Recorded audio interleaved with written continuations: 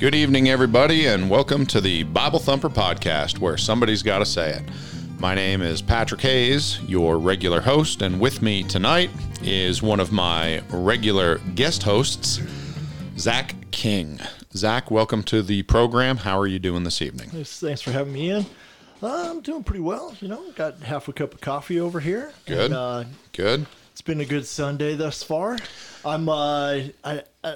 I'm prepped for some good cop, bad cop tonight. Oh, really? I don't know. Well, I mean, You're just going to throw me under the bus and be the good cop? Go ahead. Well, you're gonna be, yeah, sure. It's what I'm expecting. Is that what it is? Well, since Caleb and I didn't drive off everybody last week with the topic of slavery, we decided to lighten it up and give people what they want and talk about genocide. Try to finish them off. Finish them tonight, off. Huh? Yeah, Okay. here's the finishing move. Genocide in the Bible. So, Zach, how excited were you to talk about genocide in the Bible when I brought it up? So last time I was on, we talked about how you sent out an email to a lot of the regulars and said, "Hey, here's the stuff I'm thinking about talking about on the podcast." What do you want to hear about? And I mean, it was 4 minutes later. I was sitting in my office reading stuff, and so I saw the email, and it was the parables, and then a list of about 22 things that I read through the list, and no joke, I went, "Oh, genocide's number 2." That was the softest, nicest one out of... So parables, I almost texted it to you, so I made sure I got that one. Before someone else picked it up. Right, and I'm like, oh my goodness, Patrick, this list. Yeah. And so I'm reading the list, I'm like, okay, yeah, genocide I think is the next easiest. Well, that gives everybody an idea of what's coming, in the near future. But we are getting into some topics that, if nothing else, are controversial. And the reason we do that is simply most people haven't heard any information from the Bible about these topics, and people are curious. Let me tell you, we got beat up pretty bad on the slavery one. The comments we received were not good at all, which is fine. But anyway, we'll see how genocide goes. So... Yeah, I did not partake of the slavery podcast. It's not up on Spotify yet. Oh, okay. Yeah, I just had a busy week. By the way, everyone, if you are watching us and you are watching us on Facebook Live or YouTube Live, go ahead and scan with your phone the QR codes you see on the screen. It'll bring you to Spotify, Apple Podcasts, Google Play, and you can download these podcasts for free and listen to them whenever you like and share them around with all of your family and friends. And if you're listening to us on a podcast, you can always join us every Sunday night, 7 p.m. Mountain Time, 8 p.m. Central, on Facebook or YouTube. You just got to search for Bible Thumper Podcast, and you'll find us there. Okay, so that's the all the advertising we need to do. So let me ask you this. As far as genocide goes, did you have a place you wanted to begin? If not, I always, I'm happy to direct the conversation. Notes. Yeah. You're prepped. Yeah. I mean... I think there's some... Is there anything you want, any caveat you want to give or any disclaimer you want to throw out there? Or how many minutes do I have? As much as you want. I have questions to start out and give them to you right out of the gate. Well, I got a question for you, too. Give it to me. Right out Yeah, of the gate, go ahead. Which would be, when this was a topic you decided you want to talk about, is it simply because people ask about it? The reason it's a difficult subject is because there are stories that you read and you go, wait a minute. Sure. What did God just do? Absolutely.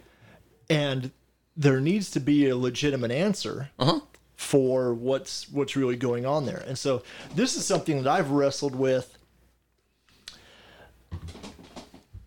I grew up in the church, been in church forever, 40 years old. I've only been a member of 2 churches. Okay.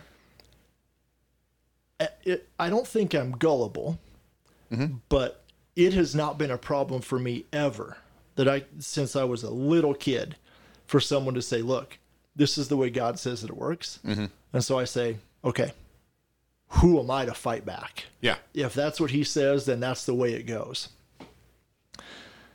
This one, I think, has some barbs to it where does God not say one thing and show something a little bit different? What is it as I'm growing up? Okay. How do I put those two things together? So obviously there's a bunch of stories. Yeah. You could do the flood. Mm-hmm. You could do Sodom and Gomorrah. Sodom and Gomorrah. You could do Egypt. Mm-hmm. You could do the conquest of the Promised Land. Mm-hmm. You could do Nineveh. Yep. You could do after they ended up. There's one in 1 Samuel where God commands Saul to go to a certain nation. I think that had to do with Amalek. Okay. So that's another one we could get into. So there are several places in the Bible where we see God wipe out everybody. Okay, so the first thing then, and this is really us answering the first question, did genocide take place in the Bible? Absolutely. I think I looked it up before, but I might this is really good podcasting right here. Wait. Yeah, you got the deliberate yeah, there you go. Nothing like dead silence on a podcast. Sure. Go ahead, Zach. And this is just, you Google the word. Yeah, genocide. First thing that pops up. Uh-huh. The deliberate killing of a large number of people from a particular nation or ethnic group with the aim of destroying that nation or group. Yeah, you're trying to totally eradicate some segment of some society. Sure. Okay. And so if that's just the regular, you say the word and that's the first thing that pops into somebody's head, even if you want to have a discussion about the definition. Yeah. That's what people are hearing. Absolutely. And then you read the book and you go, hold on, wait a minute. That's what's happening. That's what's going on. So we can agree that genocide happened several times in the Bible. The flood, Sodom and Gomorrah, for sure. Mm-hmm. The conquest, I think you could... In Canaan land, and that had some details where it wasn't everybody, and we're going to talk about that, and there are reasons for it. Yes. Okay, so the next question we have is, was that genocide ordained by God?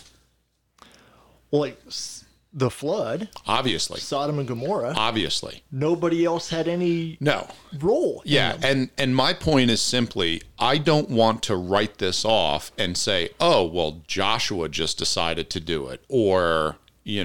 King whoever after David and Solomon decided to do it. No, I want to make sure that we understand that, yes, genocide took place in the Bible, and also, yes, it was ordained by God. God commanded it to be done. That's the reason we're talking about it, because people struggle with that idea. Because in a post-Jesus death and resurrection world, looking back... Yes. Well, I don't think that we live under the similar command to that right now, right? Well, I mean, God has... Zach, Palisade. Has never given you... Yeah, right. Sure. Those guys need... Yeah. So we have a different... So looking back through all of the things that Jesus did, and that's the real tension for me. Like I said, if God says it, it goes. Yeah. It doesn't matter if I understand it. It doesn't matter if I agree with it. If he's God and I'm not, then what he says goes, and there's nothing that I can do to... I mean, you want to stand up and debate him? Sure, you want to object. You can, sure, if you'd like to, but he's God and I'm not. Okay, so can I jump on that first? Yes. Just to start out? Because, I mean, let's just get this out of the way. Okay, so... and this is point number one that I wrote down on my notes. And for those of you at home, you should know that Zach and I don't discuss this beforehand. Caleb and I don't discuss anything we talk about. We do that on purpose because we want to have a real conversation. We're not okay. Right. So number one, genocide in the Bible is okay because God is sovereign.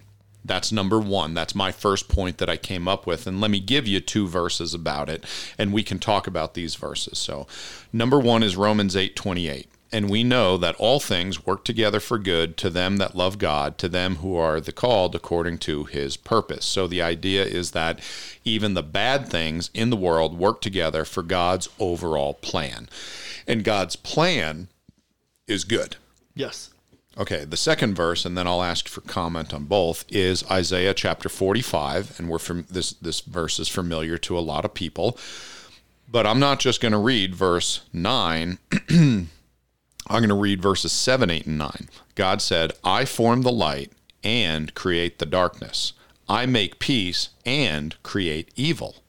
I, the Lord, do all these things. Drop down, ye heavens, from above, and let the skies pour down righteousness. Let the earth open, and let them bring salvation forth. And let righteousness spring up together. I, the Lord, have created it. Woe unto him that striveth with his maker. Let the potsherd strive with the potsherds of the earth. Shall the clay say to him that fashioneth it, What makest thou? Or thy work? He hath no hands. So the idea is God is the creator and he has the plan. We don't get to disagree with his plan because we don't understand it. And we don't get to disagree with his plan because we don't like it. Take it away, Zach. Right. And so the first thing I was thinking about with that first verse out of Romans, the Passover story. Yeah. Egypt. So I've been reading that with the kids. It's been a lot of fun. The whole situation with Pharaoh and God hardening his heart and him hardening his own heart, and how many times is this going to go on?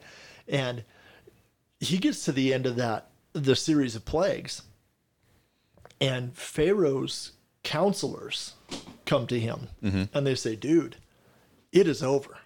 We have lost this. Yeah. Like Israel's God has beaten our gods. Yeah. He's beaten us up. Yep. We've got nothing left here. We can't undo these curses. We can't mimic them. This is over our head. You have to give up. There's either one or two more plagues after that. I can't remember which. I believe you. And then they leave and Pharaoh still chases him. Yeah. Right? And over and over and over again, from the very beginning at the burning bush, God tells Moses, I am doing this so that they will understand that I am God, that all the other things that they worship are not, and this is the way I'm doing it so that they get that idea. So they get the point. Now, I know you know this, but for our listeners at home, we find out later that when Joshua enters into Canaan land, the Bible says that the people that they were going in to kick out of Canaan land, it said that their heart melted like wax because they heard the stories of what Israel did to Egypt. And what people don't understand is that would be equivalent to Haiti killing off the entire American military complex. Sure. And at least from 40 years in the past. Yeah. Right? Like that would be my dad telling Owen, who's now 10, my dad's in his 70s, telling Owen when he's 10, hey, when I was a kid, their God, you don't even want to know what was going on. If they come over here, just run. Because literally, it doesn't matter how many of them show up. It doesn't matter how poor they are. It doesn't matter that they're in rags and they're skinny because they're starving. They are going to annihilate you. So then you tie that back into the story. Because I do think the basic story of the Bible front to back, like if you could say it in a few sentences, part of that story is God needs to take those people, Israel, and they need to be in that land. Correct. That was the overall plan. Yes, that is part of God's overall. And then we could rewind to Genesis 6 if you want to do some of that. But one of the reasons that both Egypt and Canaan, one of the reasons that was so devastating to the Egyptians and the Canaanites is because they were actively fighting against God's plan in order for him to execute what he wanted to do, which was those people need to be in that land. Yes. So in Exodus 12, the Egyptians had to go through this situation because that was one of the ingredients, so to speak, required to have God get his people into Canaan land, roughly 50 years later. And people don't seem to understand that. Now, at the time, we could look back and we can say, well, those poor Egyptians, like, they didn't deserve all of that. And that's part of what we're going to, go through. Yeah. But what we're talking about is that God has a plan, and his plan is vast. People don't understand that his plan was complete when he created all of us in the original 6-day creation. He even talks about and gives a prophecy about how Jesus is going to, be on the cross, and Satan is going to think that he's killing him. And I mean, God had the whole thing written out ahead of time. He knew what was going to happen. And we are picking apart this move or this period of time, and we don't like this or we don't like that. And really what it comes down to is, are we the arbiter of morality, or is God? Because the question I have for everybody is, do you disagree with this concept and these verses being a satisfactory answer for explaining genocide in the Bible? Why is the answer God did it, he had a reason to do it to complete his plan? Why isn't that enough? Sure. And really, that's why so many people struggle with so many things in the Bible, is because they don't believe that God has a plan, and what you're going through is part of that plan, and there's a reason for it, and every part of God's plan isn't, fairy tales and gumdrops. That's what heaven is.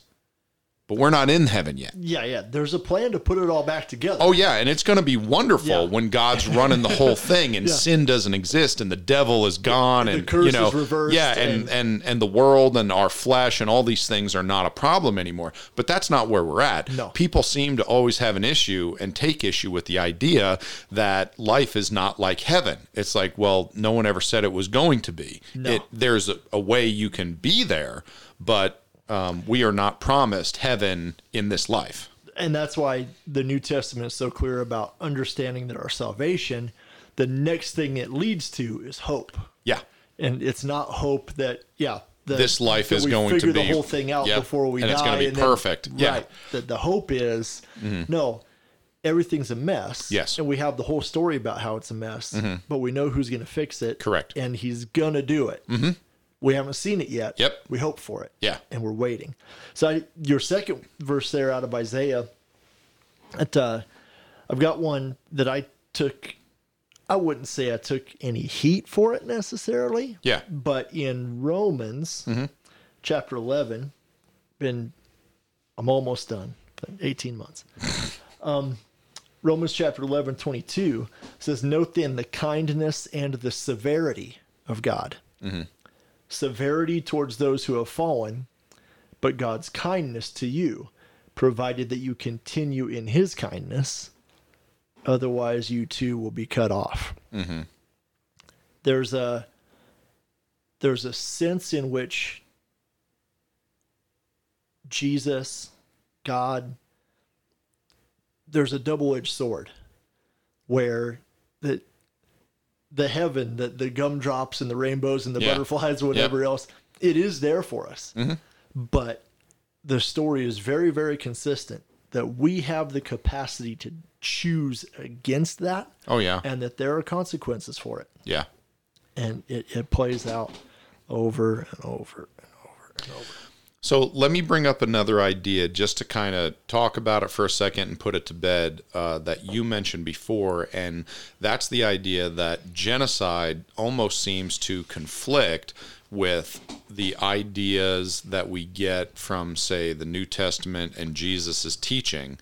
And I always bring it up this way, okay?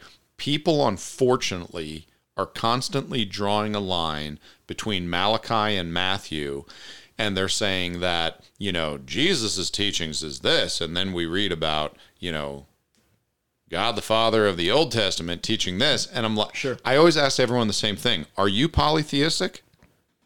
Are you polytheist? Do you believe in many gods? Yeah. Do you believe in multiple gods as a Christian? Because the way you're talking You do. There is no line between the two. The same God of the Old Testament is the same God of the New Testament. Jesus and God the Father and the Holy Spirit don't argue about stuff. They don't debate how things should be. Visible representation of the invisible God. Yep. People struggle with that. And I say, you got to get over this. You got to understand that there are multiple parts of the same God. And yes. I've heard someone use the analogy of a teepee. There are multiple poles that all lean up together to form the teepee. Well, we only enjoy certain poles. We enjoy the long-suffering pole and the forgiveness pole and the grace pole. And why wouldn't we? Yeah, we love all those. We really don't feel as comfortable with the righteous judgment pole and the, our God is a consuming fire pole. We really don't like those as much. And I think that's part of the reason that you're not going to have the Old Testament taught as often in a lot of places as you do the New, because let's face it, we want people coming back and people like happy stories. Sure. That at the popular level, mm-hmm. I think that's the main tension, right? You kind of laid that out.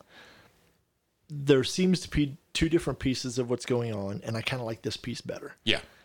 I do think, and this is where my tension lies, I think there's a deeper level where I start thinking to myself, yeah, but wouldn't God prefer the long suffering, right? And so to say to someone like Pharaoh, look, I'll give you another chance, and I'll give you another one. And another one, and another one, and another one.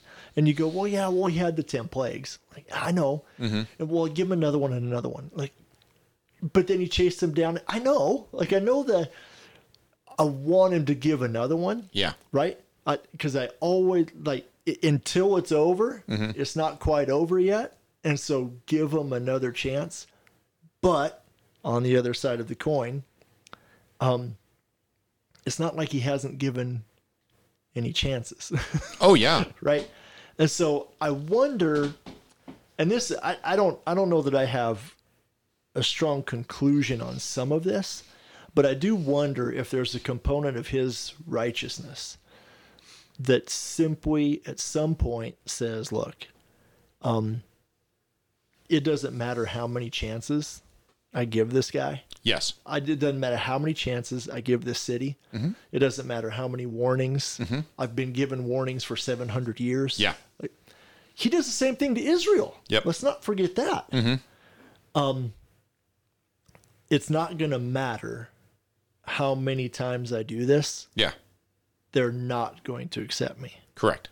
They are following a different God. They are ignoring me. They are doing something else. And so it's time. And that's what he decides. Okay, so you gave a great segue into a few more verses I'd like to bring up and talk about. And we need to go to Genesis chapter 15. And in Genesis chapter 15, we're going to look at verses 13, 14, 15, and 16. These will be familiar to anybody that loves the book of Genesis. If it's not my favorite book, it's one of them. In Genesis 15, this is God talking to Abraham.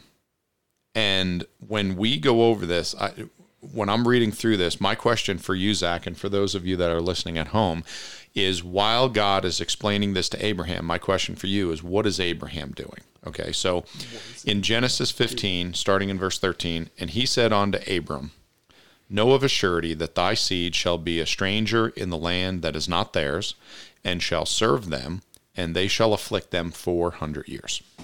And also that nation, whom they shall serve, will I judge, and afterwards shall they come out with great substance. So we know, obviously, we're talking about Egypt.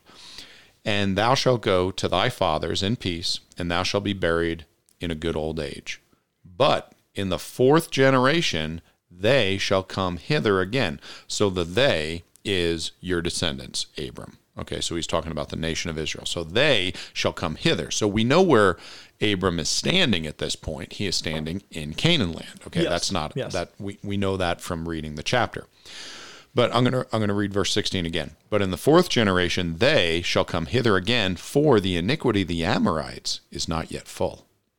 Okay, so let me just go over this for those folks that might not know what's going on here. In this passage, God is explaining to Abraham the covenant that he is making with him. So he talks about this covenant in chapter 12. He talks about it again with more detail in chapter 15. I think he goes over it again in chapter 18.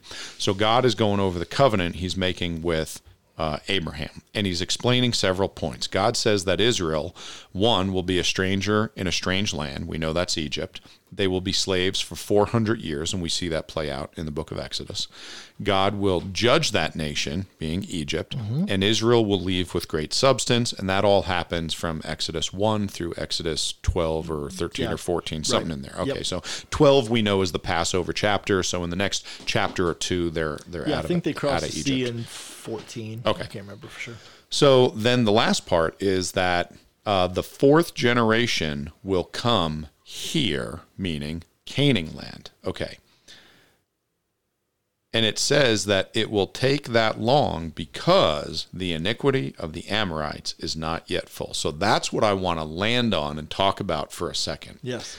The Amorites were not to be kicked out of their land because the Amorites possessed Canaan land, along with other tribes. Well, other tribes, Okay, but they were, They possessed Canaan land. They were not to be kicked out of their land until they had accumulated enough wickedness. Until their wickedness crossed a threshold, God considered it to be unjust when removing them from the land. Your thoughts? So first of all, in verse 1 of that chapter, the Lord comes to Abram and he in a vision, right? And so you could talk about however that goes down. In verse 12, then as the sun was going down, a deep sleep fell on Abram. Yep. So he's passed out. That's right. During this covenant, when God makes a covenant with Abram is sleeping the whole time. And that is significant because the covenant God is making is unconditional. Abram doesn't have a part. Him and his family don't have a part. They are God's chosen people, and that's their land, and they are going there. But it's going to take some time. Yes, it will. Because these guys haven't reached this threshold that God has put in place. When you read the Sodom and Gomorrah story, I don't know if I have the exact verse here, but when the angels visit Abram, one of the I don't have it marked, but one of the things they say is that the cries of the city have come up to the Lord. Yep. And they have been sent to look and see. Yep. If what we've been hearing is true, then it's over. Yeah. They've crossed this point that there's a threshold there somewhere. Okay, and so when we look and if we see it, then okay, so let me ask you this. Because this brings up an interesting point, a theological idea that I don't think a lot of people understand. When Cain killed Abel, who told God that it happened? When Cain killed Abel, who told God that it happened? Yep. Go back to Genesis. Let's look this up, man. This one's worth it. Because this goes right along with your Sodom and Gomorrah story. Okay, so let's see. Chapter 3, chapter 4. Here we go. The Lord said to Cain, "Where's your brother Abel?" He said, "I do not know him. I'm my brother's keeper." And the Lord said, "What have you done? The voice of your brother's blood is crying out to me from the ground." Yep. Okay, so in the same way, when we're talking about the sin of Sodom and Gomorrah reaching the ears of God, it seems like the victims of that sin, their voice gets to God. Now, I'm not sure if that's how it works with Sodom and Gomorrah, but I know for a fact that's how it worked with Cain and Abel. Because I think in the Sodom and Gomorrah story, and if I got a second, I go ahead and look it up. Track that down. Yeah, so we were just talking about, well, go ahead and look for it. We were just talking about Genesis chapter 4, the Cain and Abel story, and that comes to a head in verses 9 and 10. After Cain kills Abel, and the Lord said unto Cain, "Where is Abel thy brother?" And he said, "I know not," which was a lie. "Am I my brother's keeper?" ? And he said, this is God speaking to Cain, "What hast thou done? The voice of thy brother's blood crieth unto me from the ground." So the idea is that this sin and the victim of the sin, their blood cries unto God, and God hears about it. And with Sodom and Gomorrah, and with the, I want to pronounce this correctly, let's see, the Amorites. The Amorites. Well, you got to be careful, because there are the Amorites, A-M, and there was the, or A-M-O-R, and there was the Ammonites, A-M-M-O-N. So you don't want to mix up those people groups. They're both all dead. So There are no Amorites that are going to call and complain in a YouTube comment. you sure? Yeah. Yeah. So Genesis 18, 20 and 21, when the three visitors right, are with Abram, then the Lord said, "Because of the outcry against Sodom and Gomorrah is great, and their sin is very grave, I will go down to see whether they have done altogether according to the outcry that has come to me. And if not, I will know." And so he's same sort of idea then. The outcry has reached him. Yeah. Whether it's victims' prayers, whether those victims are alive or dead, maybe. Yeah. And he's going to go down and check. Yeah. Because he's saying, look, now, why does he need to go down and check?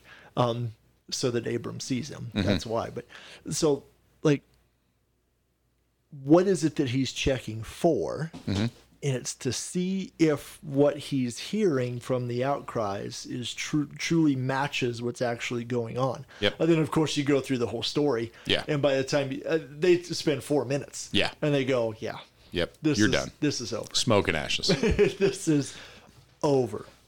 Okay, so then Genesis 6, I would just say quickly. Yeah, jump in. Go ahead. Same type of idea. And this is, I had this because I wanted to use the Amorites, that verse as well. He knows the time element. Yeah. He knows how long it's going to take. Yep. But I do think there is a piece of it that is, if they had left Egypt 200 years earlier, the plan would have needed to be altered. Absolutely. Because they hadn't met that threshold yet. Yes. There is and we can't see that threshold. We don't know. And in the New Testament, we read about that the Lord Jesus is not going to be coming back until the time of the Gentiles has been fulfilled. There's certain thresholds. You got it. There's another one that we're waiting for. Yep. So in chapter 6 of Genesis, starting in verse 5, the Lord saw that the wickedness of man was great in the earth, and that every intention of the thoughts of his heart was only evil continually. Yep. That's a pretty high bar. Oh, it was ridiculous. I mean, yeah. Imagine what must have been. But there is a pretty consistent. The same thing goes for Israel when they are exiled. Yep. He gave them the rules. Correct. And he said, look, if you do what I say, this will happen. Yes. If you don't, this will happen. Yep. You pick. And let me go over something. When we're talking about that, the exile of Israel, there were two different groups. We have the northern kingdom and we have the southern kingdom. And the northern kingdom left early. Yes. And the southern kingdom left later. And the reason for it is the northern kingdom didn't have one single king that God had anything good to say about. They were more wicked after the split. Yep. And Judah held on a little bit. Correct. Time and again. Because they had a couple of good kings, Yep. and one of them came up, one of my favorite stories in the Bible, with King Josiah. Yeah. And at the end of it, King Josiah turned to God and repented and had the whole nation of Israel repent with such fervor that God said, I was going to take you away, but I am going to wait. Yes. We are not going to take away the nation of Israel from you because you turned to God with your whole heart. It was an amazing story. So let me bring this up to add to your point here. Okay, so this is my point number 2. Genocide in the Bible is okay because it was a form of God's judgment. And we know that God's judgment is always righteous and just and good. And we see how God even said that I am not judging the Amorites today. Yes. But I know there is coming a day when they will cross that threshold and my judgment has to come down, because if not, I will not be a righteous judge. Yep. Okay, so concerning God's judgment, first, they deserved to die for their sin. Don't we all? Yeah, it's an uncomfortable idea, but that is the fact. Any casual study of their religion, literature, and archaeological remains reveal that they were the most morally depraved culture on the earth at the time. They were idolaters, that's bad enough. That's all you need. Okay, but then also consider the extreme evil things that they were involved in: witchcraft, sorcery, consulting with demons, child sacrifice, and every kind of sexual immorality available. So that is who the Amorites were. Yes. That was just that was the culture. Yeah, they were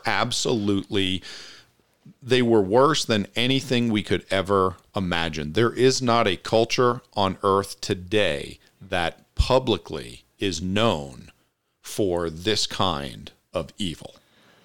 I can't remember if it was the Amorites. I can't say for sure because I don't remember exactly what tribe of people. Yeah. But I've heard stories where in order to bless a new home, you have the four corners of the house.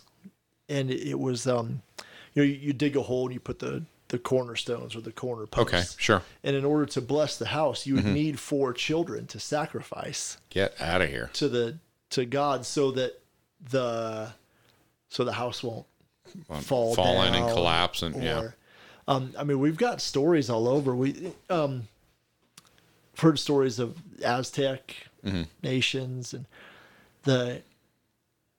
it's hard to imagine really fully outright.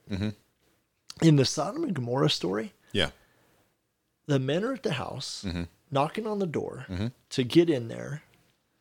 Old and young. Like, this is what they were taught to do. This was normal. This wasn't something that was weird or original. This is their everyday. This is what we do in this town. Stricken with blindness, and even blind, not able to see.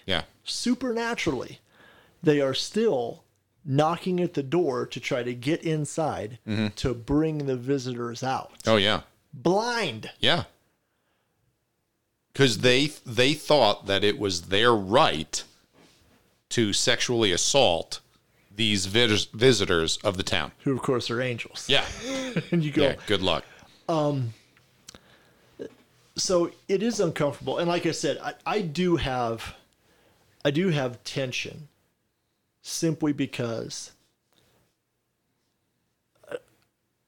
I don't want... What's the best way to put this? I think the power of the gospel trumps everything.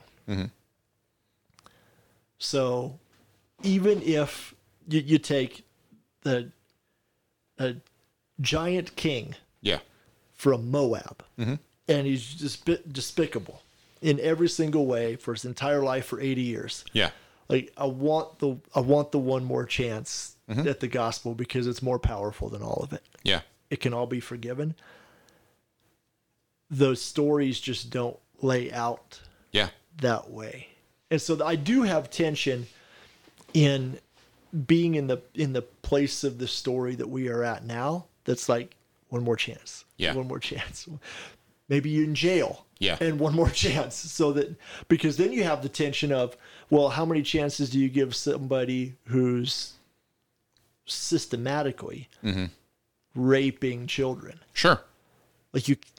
Well, but God loves them, so let's just... Well, granted, no one's saying that anyone should be denied the gospel or the opportunity to seek forgiveness with God. But at the same time, that doesn't change the fact that I am not the judge. And Zach, can I just be totally honest with you? There are countries in the world where if you were born in country A, let's face it, you're going to have a much greater opportunity to hear the gospel many times than if you were born in country B. Okay. And people want to think that everything is just and fair, but why would any of us believe that? In the world, nothing is just and fair. The only thing we find is that God wants us all saved and makes sure that we all have a chance. Those are the only things that are promised. But I hate to tell you, growing up in America versus growing up in Saudi Arabia or Iran, I guarantee that I am going to have more chances to hear the gospel because we leave Bibles in bedstands at hotels and Bibles are not allowed on Saudi Arabian soil. Right. So, but guess what? That's not God being unfair. That's the kingdom of Saudi Arabia. And do their actions affect people in their country? Well, obviously they do. Sure, but that doesn't, to me, mean that God is unjust or his judgments are unjust, because God says that even though that is the case, I am going to guarantee that every citizen, I guess, or subject of Saudi Arabia, when they die and they stand before me, if they are lost, none of them will argue with me and say they didn't have a chance to get saved, because they will all know that they did. And obviously all the ones that did get saved, they won't be at the great white throne of judgment. They'll be in heaven with me. God is capable of things that we can't even think or imagine, right? And so one of my favorite things you said there, it is, he is the judge. Yeah. I'm not. I don't think I want to be. Anyway, I know some people who would like to be, I think, but I don't want to be. He is. And the fact of the matter is that because of sin, he's created a way for us to not have to deal with that. The miracle sometimes I think of it as almost the opposite way around, right? Like he had to say, look, I'm not going to destroy everybody again. Yeah. The miracle is that we've got a chance to get out of the punishment that we owe. At all. Yep. So that is the whole idea of grace, is that I am not given what I deserve. Right. I'm actually given something that I don't deserve. Okay, let me move along with one more point to wrap up this idea that genocide in the Bible is okay because it's a form of God's judgment. Going with the groups, and I should say this now, we'll get into it more later. Not every single group God required to kill all of them. Correct. And we're going to get to that in a minute, but let me just say that, concerning these groups, they persisted in their hatred of God. Okay, had they repented, God would have spared them, just as he spared the people of Nineveh, who repented at the preaching of Jonah. Yes. And something I also want to bring up, since we're talking about genocide, and two of the stories we brought up earlier, you mentioned Noah and then Sodom and Gomorrah, both of which were supernatural genocide as opposed to a standing army like we read about with Joshua later on. In the book of Genesis, we read about it later, Noah was called a preacher of righteousness. They had a preacher there. He was giving them the good news. He was telling them to repent. They weren't listening, but Noah was doing that. Then we find out about Lot in Sodom and Gomorrah. Now, let's face it, it's easy to beat up on Lot, as far as not being father of the year, right? Oh, yeah. I mean, he was a train wreck. But okay? And we're not going to get into that, and people can look back on the Bible and read the story as their own. But let's face it, even so, what does Peter call Lot? He says, just Lot. He calls Lot just. We know that Lot was saved and he's in heaven. And we know that Lot, although he didn't do a very good job, again, but here, and I'm going to get into the specifics of why, Noah did not see a whole lot of people saved. Other than his wife and his 3 sons and their 3 wives, that was all that made it on the boat, even though it was only Lot and his 2 daughters and his wife that made it out of the city. Okay, we know that Lot still, he had to teach somebody about the righteousness of God. Only 3 decided to get on board with it and follow Lot in obeying God to flee the city. But we know that Lot made efforts to give the gospel in that town. The problem was it was so wicked, it was so depraved, their hearts were so hard that they had completely rejected God, and they did not want to turn even though there was a preacher or a prophet who was there. So God waited 400 plus years to give the promised land to the descendants of Abraham because the sins of the Amorites weren't great enough in Abraham's time. By the time of Joshua, repentance seemed to be completely out of the question for these people, and it was time for God's people to come into the land, and therefore God said, sorry, it's too late, my judgment is here. And keep in mind, people, for some reason, people don't seem to be willing to apply the same logic that we do to our lives. We understand as Christians that we only get until we die. If you didn't choose Jesus by the time you die, guess what? That's it. There's no more chances. And we only get up until the Lord comes back at the second coming. We don't get an infinite number of chances. There is a threshold, and once we reach that threshold, sorry, that's over. Some people live to be 100, some people live to be 20. Okay, so we always say, choose Jesus now. Don't procrastinate. Don't put that off. But all of us only get so many chances. Well, guess what? So do the Amorites. Yep. And then you can think about like Jericho. You get the Jericho story. Oh, yeah. And you get Rahab. Uh-huh. Even though it's only one story, we don't have others where we get the same type of idea. But even in like Jericho's completely wiped out. It is. Let me give you the verses here. Okay. In Joshua 6:21, we read, and they utterly destroyed all that was in the city, both man and woman, young and old, and ox and sheep and ass with the edge of the sword. So except Rahab and her family. Except Rahab and her family. So don't tell me that God would not accept repentance and obedience, because he does. Yes, he does. And I think that is really, really, really a key point. He's the judge. Yep. He decides what the threshold is. He goes to see. He makes the determination. And then even at that point, if there are individual people who say, hold on, wait a minute, I'm going to side with the God of Israel here. I've been wrong my whole life. Yeah. Something different is happening here that's new, and that's the team I want to play for. Yep. They are always welcome. They are accepted. Yep. The entire Old Testament, there are provisions. It says if you have a slave and they want to come to Judaism, if you have an enemy country and they want to come to Judaism, if an enemy country that we're not supposed to make a covenant to, but you accidentally make one because they show up with ragged clothes and they lie to you. It's a great story. You know, there is a provision, okay, for people that come to God. Even in the Old Testament, Gentiles who recognize who the God of Abraham, Isaac, and Jacob are, and they want to leave behind their idols and come and worship him, there is a provision for it. Repentance in faith. Yep. God says... It's the same story. It's up to you, man. Yeah. Yep. Anyone can do it. I think the problem that a lot of people have, and we're going to get to this in a minute, is the idea that, well, what about the children?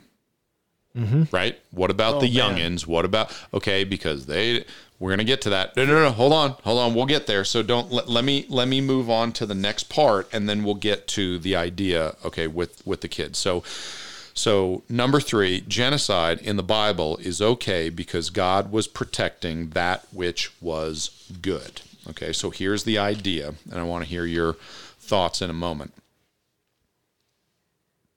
You pull the weeds in your garden.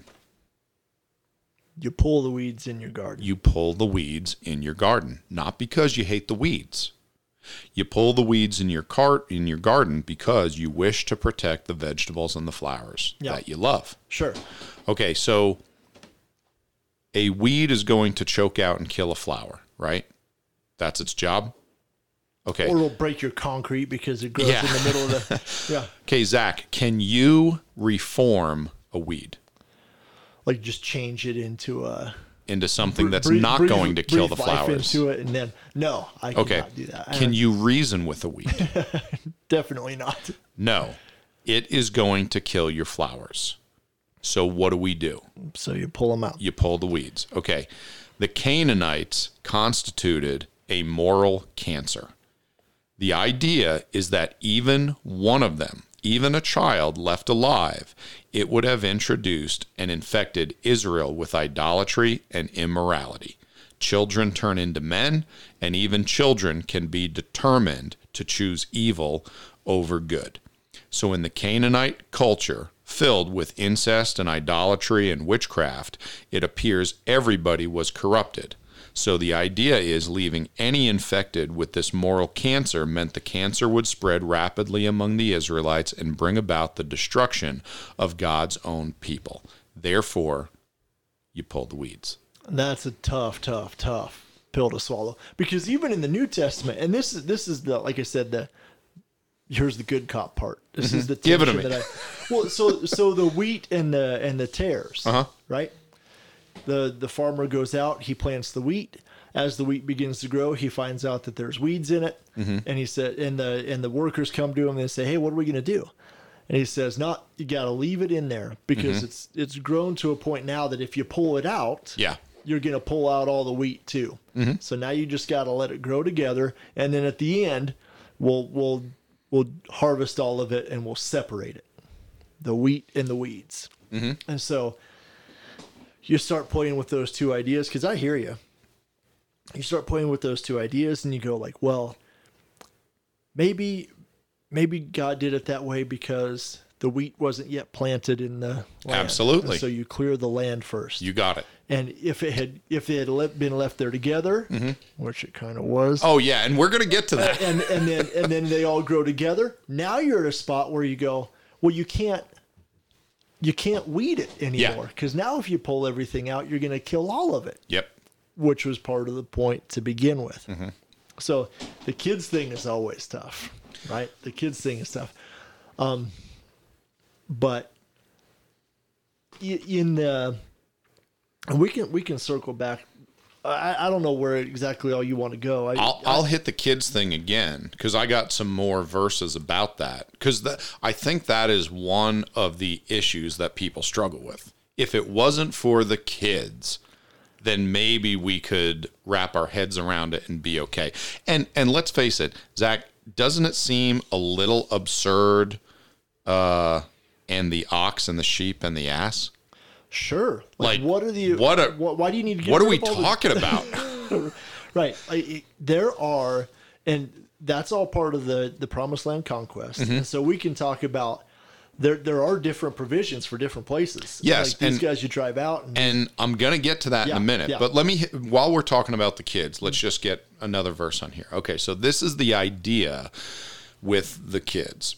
So children bear the burdens of their parents. Do you agree? Children bear the burdens of their parents. Okay, so this poverty, is poverty, alcoholism. Okay, the idea that the sins of the father are going to affect the son. Sure. Yeah. It doesn't mean that the son cannot get out of it. It doesn't mean that the son cannot overcome it. It doesn't mean that the son can't get saved, or even the father for that matter. Of course. But can we agree that the decisions of the parents, the shortcomings of the parents, the sins of the parents are going to affect their family? Sure. And it's not even going to be for one generation. It might be for many. Well, yeah, because if that son has children, then you start getting the same thing sort of trickling through. Sure. You got it. And we see this in life all the time. And the Bible talks about it. And I want to read a verse about it. In Deuteronomy chapter 5, Verses 9 and 10, then thou shalt not bow down thyself unto them, nor serve them, for I, the Lord thy God, am a jealous God, visiting the iniquity of the fathers upon the children unto the third and fourth generation of them that hate me, and showing mercy unto thousands of them that love me and keep my commandments. Now, the good news about this verse is the idea that God will bring blessings upon the children of the parents that obey them, because the parents that obey God are going to be teaching the Bible diligently unto their children, because that's one of the commands. So guess what? The children's reap the reward of mom and dad loving and obeying God. And in the same way, the parents that hate God and don't obey any of God's commands, well, guess what? The children are going to learn from those parents, and they're going to repeat the process. And again, people don't like this, but nobody can argue with it. We see this all over the world all the time.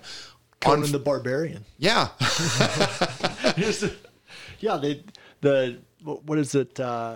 Who is the bad guy? Who's the... In Conan the Barbarian? Yeah, the Snake King. Man, I can't remember. Is that James Earl Jones? I don't know. If you wanted to talk about He-Man and Skeletor, I could do that. Yeah, but that He-Man was the and animated Skeletor. series. As far as Conan. Now, are you talking the series, or are you talking the movie with Arnold Schwarzenegger? The movie with Arnold, yeah. So he comes and wipes out the whole village. Okay. But little child Arnold is the only... Little Conan. Take him as a slave. Mm-hmm. But then he grows into Arnold. Sure. And becomes Samson and ready to kill all the Philistines. And so then he faces off with the guy that killed his dad. And, something about what they were doing, the iniquity of the Amorites is not yet complete. All of those ideas, and one other that we've danced around a little bit but haven't got quite to yet, is that I think there is some sort of bloodline. Many of the places where Israel is told to destroy everything, absolutely everything, they have giants there. Oh, absolutely. And that's... So there's some sort of bloodline situation there that apparently is even leaked into the animals are involved in this some way or another. I don't know how that works, and I'm not going to try to guess that one. But, okay, so let's go back to Genesis 6, and let's talk about this issue, because far too many people in Christianity do not understand all the implications of Genesis 6 and what it's talking about. Okay, so let me just go over this very briefly. In Genesis chapter 6, let's start in verse 1. We'll read verses 1, 2, 3, and 4, and then you can all call me crazy, and I'll direct you to a video on my Facebook page, and you can watch the whole thing. Okay.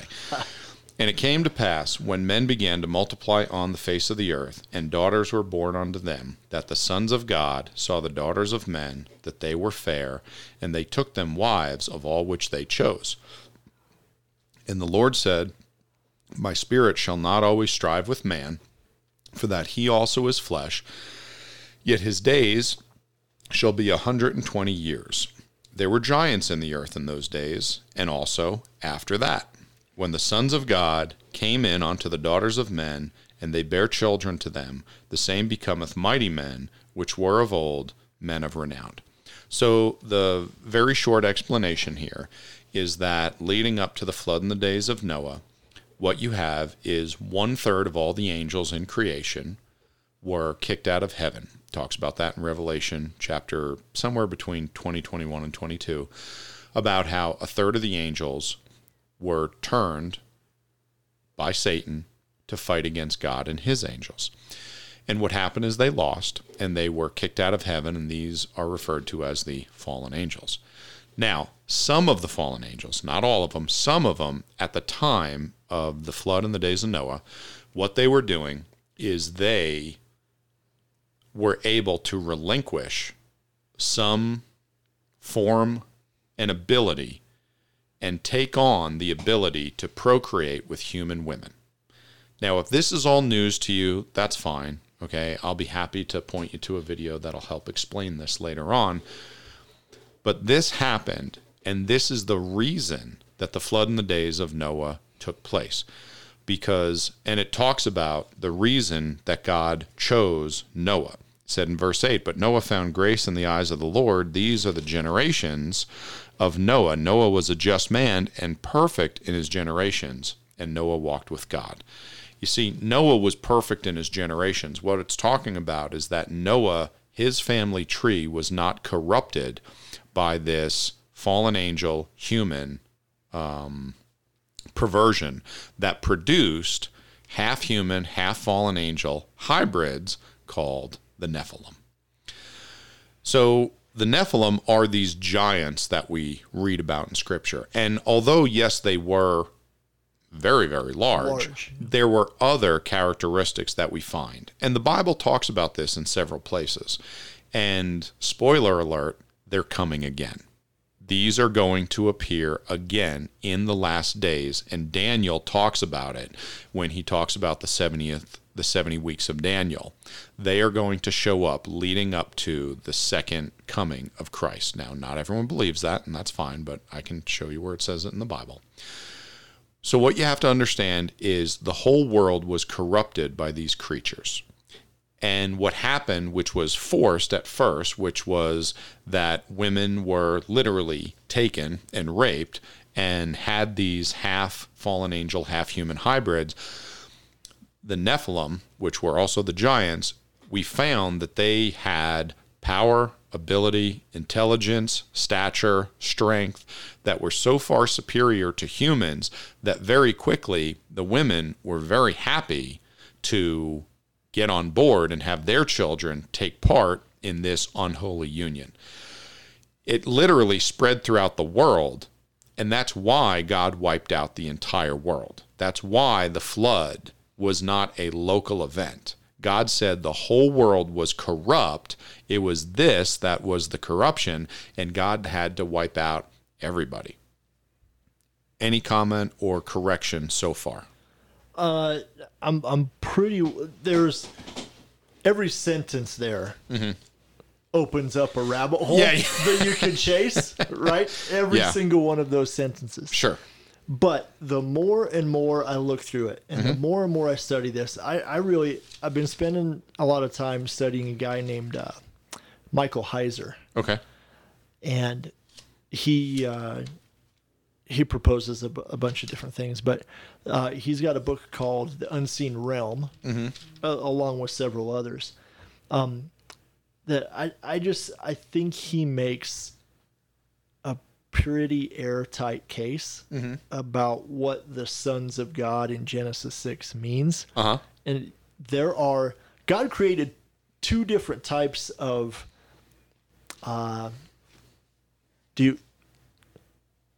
Go ahead. Could we call them Give it a shot. Sons of God?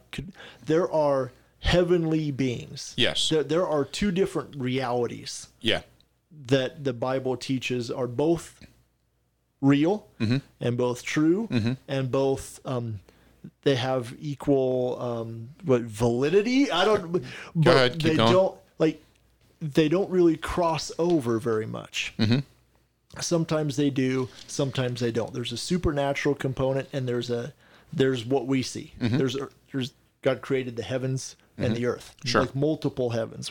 There are multiple dimensions. There's multiple dimensions of what's happening. Angels, demons, they are involved in ours, but we can't see what's going on in theirs. Right. And then every once in a while, God opens the screen for, like Absolutely. Ezekiel 1. Yeah. And you open the screen and you can kind of see what's going on in this other place for a minute. Revelation. Yeah, and there's the time with Elijah when he was surrounded and, the he sees, chariots of fire and the angels. Running across the top of the trees, and everybody's like, huh? Yeah. What? So, one thing I would add is just this. I think from 1 Corinthians 15 and from Jude, and John also says that all of us who have faith in Jesus, all of us who believe, he has given the right to become sons of God. Sure. Which is one of those places where you say, well, sons of God are people who believe in God. and daughters of man are the ones who don't. Mm-hmm. Well, then why are the sons of God who believe in him taking wives? Right? Like you have to change some things in order to make that work. And then the rest of the story doesn't make as much sense. Well, So go ahead. I think when you say that Zach, angels aren't given or taken in marriage. Oh, yeah, that verse is so often. Okay. Okay, you want to hear the problem with that? Do the problem, and I'll tell you the other thing I'm thinking about there. So, number one, what the Bible is saying is that in heaven, okay, the angels are not procreating and making more angels. Well, that's great. Sure. But that has no bearing on what we're talking about. We're not talking about angels. We're talking about, number one, fallen angels. And then number two, what we're talking about is a certain group of fallen angels that, quote, the Bible says, left their first estate. Yes, and that's so Jude. They took something off, okay, so that they had the ability to do something else. Yes. On top of that, Jude explains that these angels that left their first estate, that, by the way, the Bible says many times, have a special, horrific punishment in a special place. Yes. In the underworld. Not just hell, but the pit with chains of darkness reserved unto them for this judgment. And what does it do? It tells us the angels that Jude is talking about were the angels in the days of Noah. Yeah. It refers back to these specific ones. They say these specific ones. So we're not talking about angels. We're talking about, number one, fallen angels, and then number two, these fallen angels, quote, left their first estate. Now, God did not give me a YouTube video explaining how this worked. What is it that they gave away? But what we do know is that, number one, it wasn't just normal people, because their descendants were super large, super strong. Everyone wanted to be them. God said they were a horrific, unholy union that was a nightmare that all needed to be killed. So the idea that the sons of God in Genesis 6 are just people, it's absurd. I mean, it doesn't fit anywhere in any of the verses that talk about it.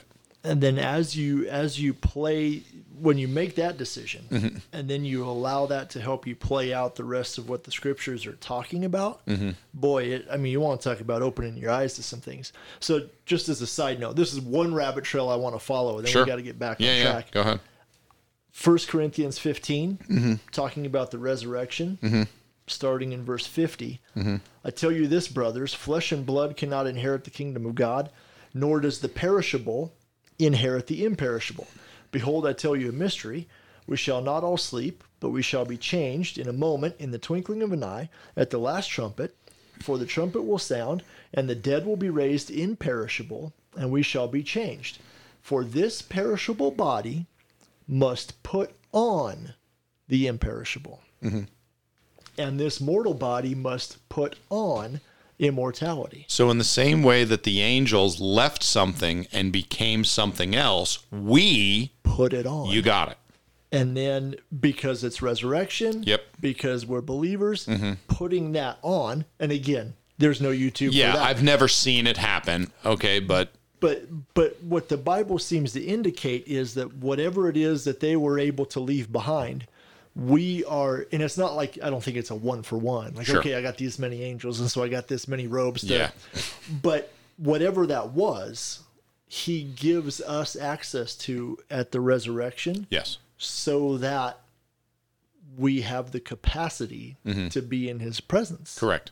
We can't live in his realm and be in the presence of God with this fleshly body, this fleshly sinful body. Right. So then you start going, well, yeah, so they saw that women were good looking mm-hmm. and they decided to, like, no. They consciously said, yeah, this God Most High, Lord of Lords, mm-hmm. King of Kings, that's over everything. Mm-hmm. I mean, whatever. I think he's doing a bad job and I could do it better. But really, those women that he made, that's something I want to be a part of. Mm-hmm. I will leave immortality behind. I will leave whatever it is that this is behind, so that I could go down there and pick a wife. So then they get. Go ahead. And this is another one, because this will get us back to the Canaan conquest. That decision, we have the fall in Genesis 3, and we know about that, the tree and eating the fruit, and they weren't supposed to do it, and they did it, and they chose to do it, and now we have sin and death and curse. Genesis 6, though, puts another level onto that, where there are supernatural beings who have also fallen and done things to corrupt and destroy what God's original plan was for his people. And so part of God's restoration of everything needs to be to deal with this. These guys can't continue to be around. It's not right. And so he's got to do something about it. Then you have the flood, and then you have how did they come back again? And what's afterwards and all this? And let me just, since we're in the weeds, let's just talk We're all about the way it. out there, man. So let's read Revelation chapter 12, starting in verse 7, and then we'll go back and read a few verses a little earlier in this chapter. And there was war in heaven. Michael and his angels fought against the dragon, and the dragon fought and his angels, and prevailed not, neither was their place found any more in heaven, because once you form an army and war with God and lose, guess what? Yeah, you're getting kicked out. Excuse me. Verse 9, and the great dragon was cast out, that old serpent, called the devil and Satan, which deceiveth the whole world. He was cast out into the earth, and his angels were cast out with him. Okay, so we see, and then going back, let's see, starting in verse 3 of chapter 12, and there appeared another wonder in heaven, and behold, a great red dragon, which is defined later in this chapter we just read, being Satan, having 7 heads and 10 horns and 7 crowns upon his head, and his tail drew the third part of the stars of heaven, and did cast them to the earth. And the dragon stood before the woman, which was ready to be delivered for to devour her child as soon as it was born. So we read about this red dragon who, was in charge of 1/3 of the angels in heaven.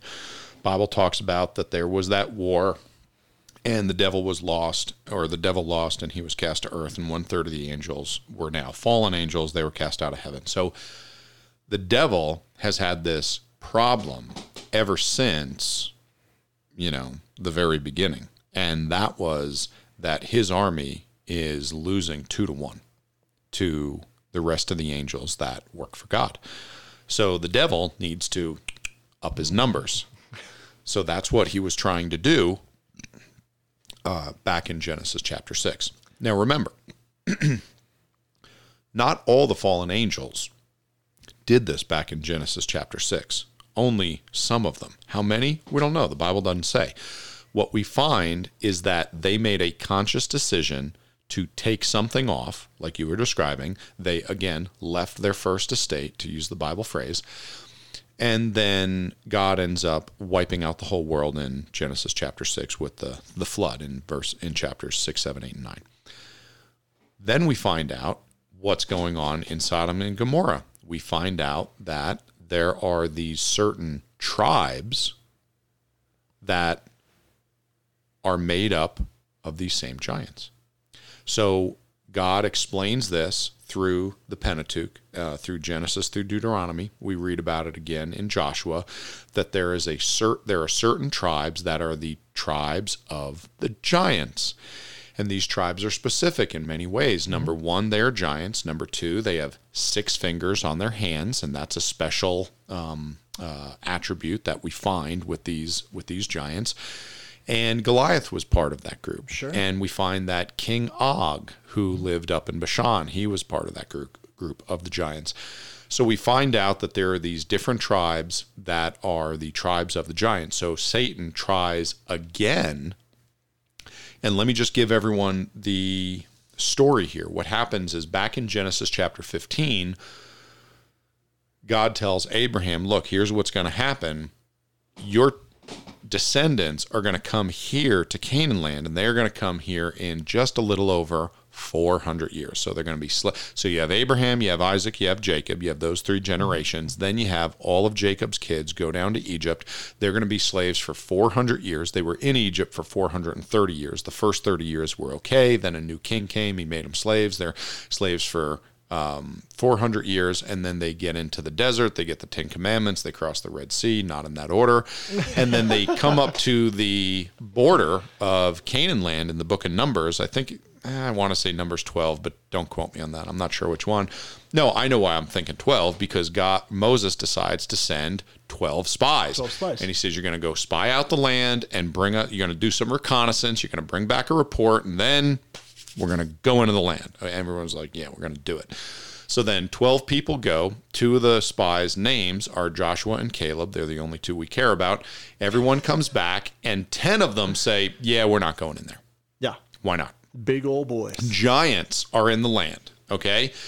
And without getting into the history of it, but you can look up the videos. I have them on my YouTube channel. There's 2 videos on my YouTube channel. Just search for them.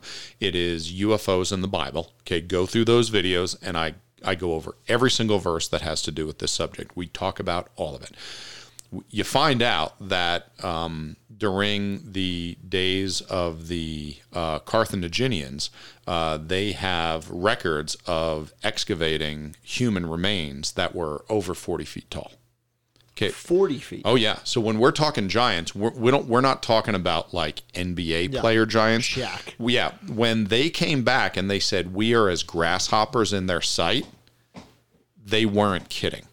These were massive giants, and they were not willing to go into the promised land. So understand that when God told Abraham, this is the covenant and this is how it's going to work, in 400 years, you are going to go into Canaan land, that gave the devil 400 years to populate Canaan land with what? With giants. And that's what Satan did. Satan said, okay, we know the land they're going to come to. We know where the promised land is. We're going to have some more of our fallen angels leave their first estate, take off whatever that is, have the ability to procreate with human women again, and we're going to produce more of these Nephilim, these giants, these men of renown, and we're going to fill Canaan land with these giants to try to stop God and his plan from coming in here. And guess what? Every single time you run into giants, these fallen angel hybrids that they produce, these Nephilim, every single time you run into them in the Bible, and the Bible goes over the tribes. Yes. It names the tribes and says, these are the tribes of the giants. Every single time Israel faces off one of these tribes, guess what God says? Get rid of everybody. All of them. Man, woman, child, their animals, everything. All of it has to die.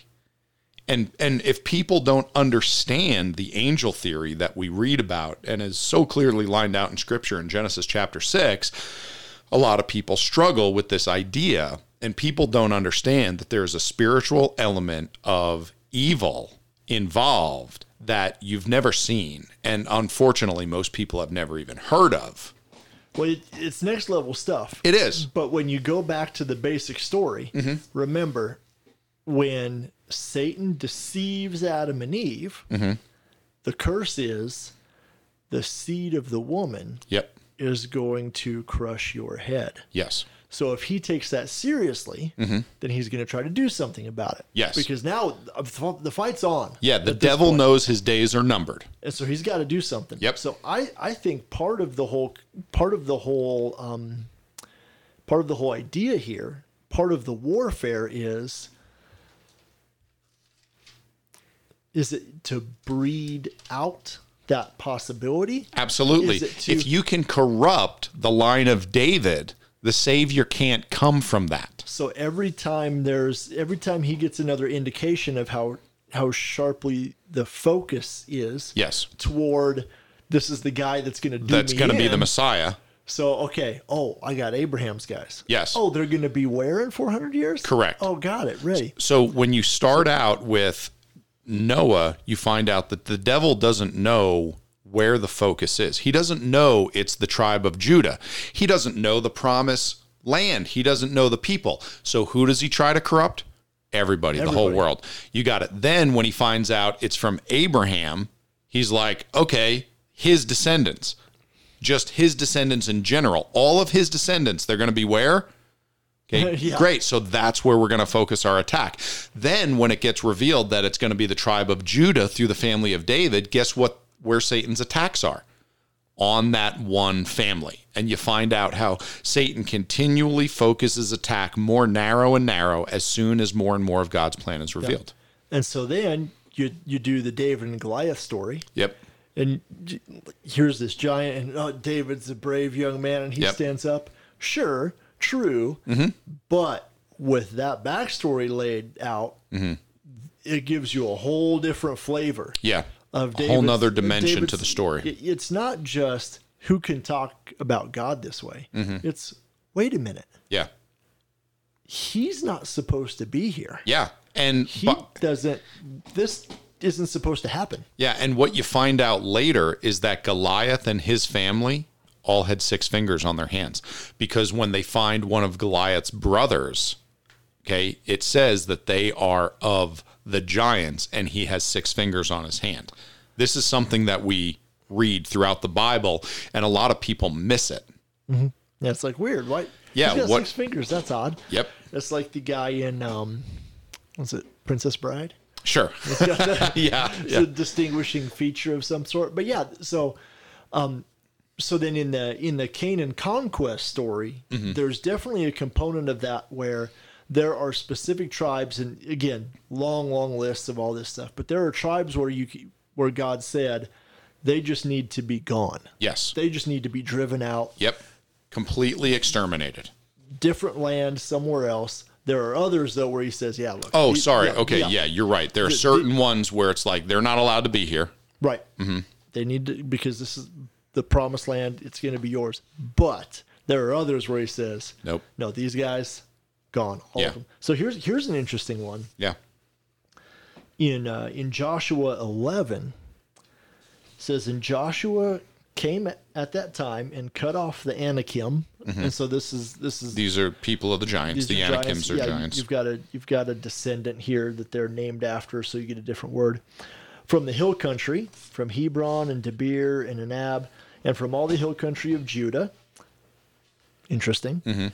And from the hill country of Israel. Joshua devoted them to destruction with their cities, and there was none of the Anakim left in the land of the people of Israel. Only in Gaza, in Gath, and in Ashdod did some remain. So Joshua took the whole land according to all that the Lord had spoken to Moses. And Joshua gave it for an inheritance to Israel according to their tribal allotments, and the land had rest from war. When Joshua says, we've completed the task. Yeah, they actually didn't. They actually didn't, for one. But his measurement was, the giants are gone. His measurement was not, we've destroyed everybody in the whole place, especially the kids, and head on a pike. Yeah. And his measurement was, the Anakim are gone. Yep. And now, and of course, Goliath is from Gath, because some of them escaped to the land of the Philistines, and that of course becomes a huge problem all the rest of the way. But when you read the entire story arc, it's like, of course the Philistines became their primary rival in the Promised Land, because there were still giants there for a time. Yep. So Zach mentioned the Anakim. You also have the Rephaim, the Zamzumims. There's several of these groups. Names, and honestly, I didn't even look all of this up. I didn't know we were going to be, getting out here. But really, no, it is important, because far too many people have this misunderstanding about God. What do you think? He was arbitrarily picking certain groups to exterminate, and other groups just had to be, kicked out. So, the origin of these tribes, the Rephaim, the Horim, the Emim, the Zamzumin, they all had to be absolutely, completely exterminated, because they were contaminating, the bloodline of humans, and God said, this is not okay. And again, like, okay, Zach, so explain to me how that all works. Like, give me a science lesson on, look, what do you, I can't tell you. Yeah. But what we know, what the story states is that there's a spiritual warfare that crossed over into our reality. Yeah. Right? Our dimension, our realm, whatever you want to call it. Mm-hmm. And the fight was still on, mm-hmm. and that people were subject to what these fallen angels were doing, and that was a line, that was a threshold. Yes. That God said, no more. And when you read through in Deuteronomy the groups of the people that lived in the land, you found out that God actually was driving them out slowly ahead of time. He wasn't killing them all. There were lots of groups that God, as we said, just needed expelled from the land. Mm-hmm. And we know this because not only does God explain that these groups need to be expelled from the land, and keep in mind, Joshua did go to war with them. They did kill a lot of them because a lot of people didn't want to leave, and I understand that. But God even goes so far as to make provisions for those that remained, not remained in the land, but left, and were going to be neighbors of Israel. He says, okay, you got to fight these guys, and you got to kill these guys, and you got to kick them out of the land.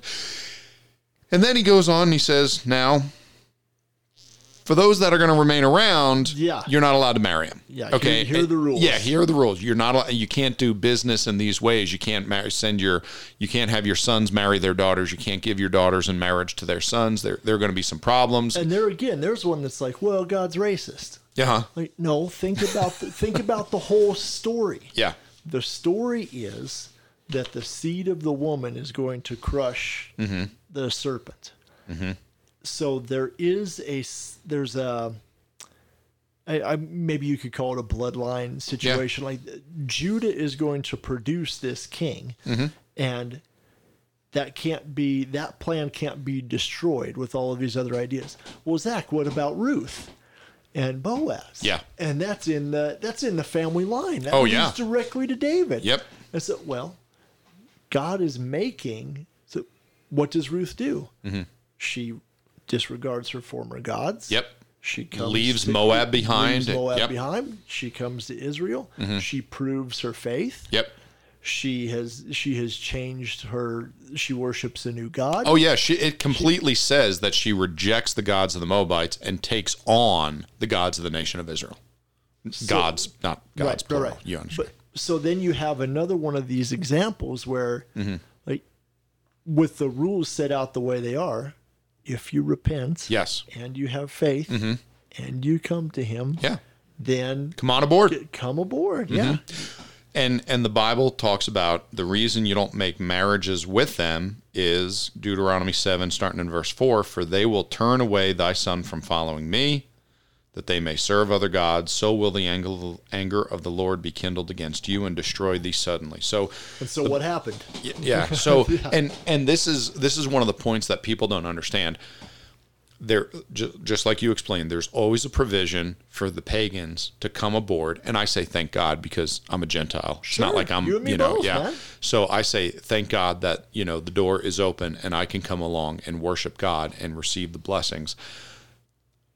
And what God says is that if you marry these pagans who have not turned and worship me and come aboard, then what's going to happen is they are going to turn your heart away, and then I am going to be forced to judge you both. Yes. So which is exactly what started to happen. And God says, I don't want to judge you both. I want you to be my chosen people and to follow me, and I just want to bless you. But if you are going to leave off following after me and you're going to marry these pagans and they're going to turn your heart from me and you're going to start following these pagan gods, then guess what? then that means that you are going to bring my judgment upon you, and that is not what I want. Right. I am telling you not to touch the hot stove because it's good for you. Yeah, you're going to burn your hand off. And unfortunately, we've all read the Bible. Sure. The nation of Israel doesn't really follow along with that, and it ends up being a mess. But that's the purpose for it. Zach, we have been going for an hour and 30, if you can imagine that time is good, huh? really just flown by. Do you have any closing thoughts before we shut this thing down? I'm trying to make sure. I know we talked through a lot of things. I think we hit all of the major ones that I can think of. Nobody's asking us any questions or yelling at us yet, right? No, not yet. That comes later. Okay, good. So I won't see those. No, I think that's probably a good start. Good place to finish up. So the points we made are that genocide in the Bible is okay because God is sovereign. Genocide in the Bible is okay because it was a form of God's judgment. And genocide in the Bible is okay because God was protecting that which was good and that which he loved. Those are the general ideas. We gave you a lot of Bible verses. We gave you plenty to chew on. And it's okay, if you disagree with us. The only thing that's not okay is if you disagree with the Word of God. So be sure if you're a Christian, you are okay with what God says, even when we don't like it, even when it's uncomfortable, even when it's hard to follow. That is when our faith is tested. So obedience is only obedience when it is tested. So when you come across those hard parts in the Bible, that's when it's important for us to believe it, even though it's difficult, and we go to God and ask for him for help in those places where we fall short and fail. So thank you, everyone, for joining us. It's been a wonderful time. We'll be back on here next Sunday. I have no idea who the guest is going to be, but I'm sure it will be entertaining, and we'll talk about something controversial. So everybody have a good night, and we will talk to you next week.